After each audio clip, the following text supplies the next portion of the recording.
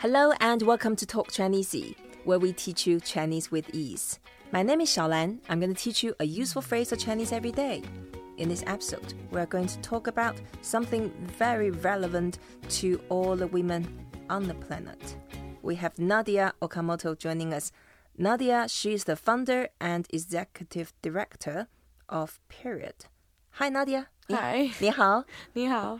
Right. Can you tell us why did you enter this meaningful work? Yeah, so Period, we're a youth-run global organization that provides and celebrates menstrual hygiene through advocacy, education, and service. Right. And we do that through the global distribution of menstrual products and then the engagement of youth leadership through a nationwide network of campus chapters. So we really come at this idea of leading what we call the menstrual movement, which is fighting for menstrual equity through, product distribution, but also working in policy work and working on an advocacy standpoint to break the stigma around menstruation. That's cool. And then it's actually affecting half of the global population. More than half, yeah. Yeah, and then to describe period in Chinese, we say 月经. 月经. Yeah, 月经. 月 means moon. And that, of course, turn into month. Yeah, the monthly. And then 经 is to undergo, to endure. You can actually put it in a literal meaning, monthly endurance. You have to endure this experience for all the female in the world. And for a long period of their lives, actually. Yeah, and it's super interesting, too, because we're actually moving away from, I know I said it a few times, but we're moving away from thinking of it as a female issue or only women's issue. Yep. And we're calling it, like, people with periods because it's not just women who have periods. It's like transgender men or people who don't identify as either one, too. 月经, it's actually, as you said, affects more than half the population. When you started this project when you were 16, did you have any geographic focus? I know you mentioned about developing countries, but setting up the distribution network to those countries is a big task. So do you have some initial plan? You start with certain areas and then eventually expand it? So when I started, I was living in Portland, Oregon. So the majority of our distribution has been in Portland, Oregon. That's where our headquarters are. That's where our warehouses are.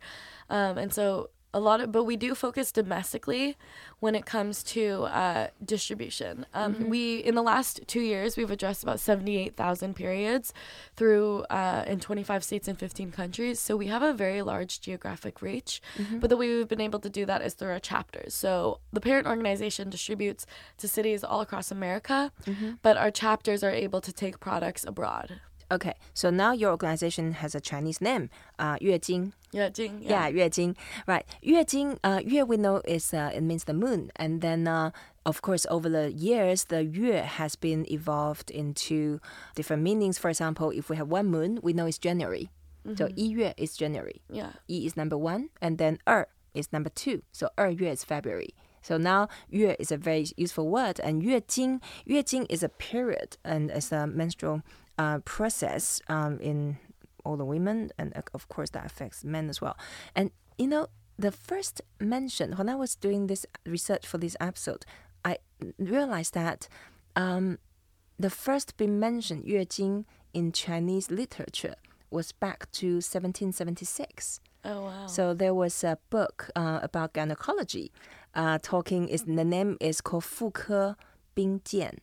And 妇科 is gynecology, and 兵谏 is just the crystal Bible. Yeah. So that was a Bible for gynecology, and then they first mentioned about females' period. So 月经. 月经. Yeah, so that was a very, I would say, big breakthrough because in Chinese culture, people tend to be very shy. Talking about that, and they tend not to talk about it, and then they are embarrassed. I still remember when I grew up, that was not something parents would teach the children. And of course, in the classroom, in the biology class, there would be some lessons, but the teachers tend to try to skip it. So that's quite different from nowadays. Like now, when my daughter first had the period, she came to tell me and her dad saying, hey, my period is coming. I'm a big girl now. So it's a very different mentality. Yeah, absolutely. Yeah. And that's exactly what we're trying. We're trying to get people to talk about it more. Yeah. And then because Chinese people, they are so shy and they don't want to talk about that in public, they invented a lot of other alternative words to describe the same thing. And then sometimes they say, oh, it's 月事. 月 is the same, monthly. 事 is affair. So my monthly affair, 月事. And then, or say 月水. 月, again, monthly. 水 is water. So monthly water. And this is, in Taiwan, people don't use it, but in certain part of China, people use, 月水. And then a very common one, everybody knows that, especially in the workplace, they call that 例假. Now, 例 is the regular. 假 is the leave. So the regular leave, and not really because you want to have a leave from work. It's just a way to describe it. So they say, oh, 例假. And when you want to describe, oh, here is my period. This is the time of the period I have. You say 例假来了. 例假来了. 例假来了. 例假来了. 例假来了. And then the most common one, you can hear that either people nowadays, especially because people are much more aware and they want to be more healthy and positive about that. They actually, you can hear a lot, even on the mass media, and they call that 大姨妈. 大姨妈. 大姨妈. 大 means big. 姨妈 is your auntie. Oh, yeah. So big auntie. My big auntie That's is like coming. Here they say Aunt Flo. All right? Yeah. Okay. Aunt Yeah. Flo. They say Aunt Flo. It's like, oh, Aunt Flo is coming. Right. Yeah. They say 大姨妈.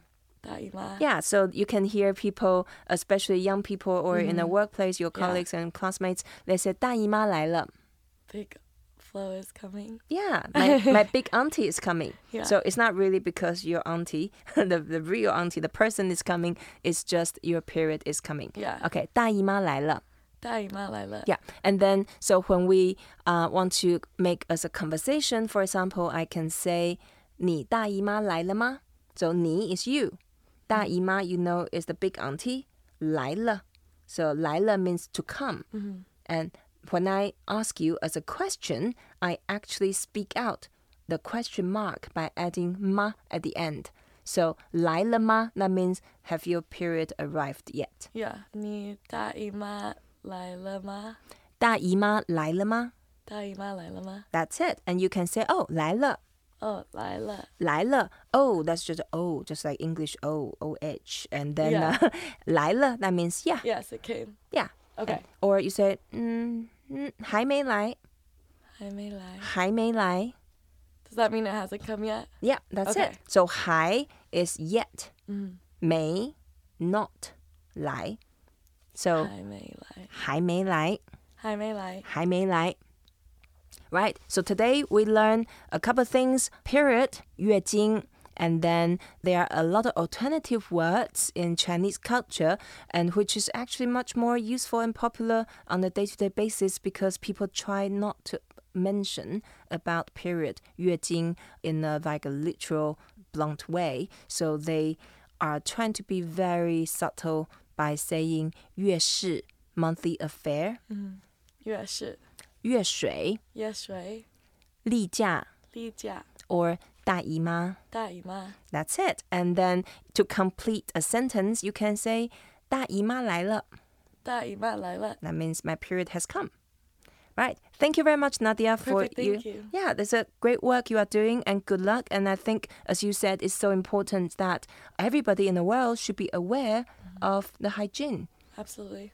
Okay, great. Thank you for listening to Talk Chinese. I hope you enjoyed this episode. It's a very important course, and I hope that we can raise some awareness for you as well. Please don't forget to rate us, review us, and share what you have learned. Until next time, 再见 Nadya. 再见.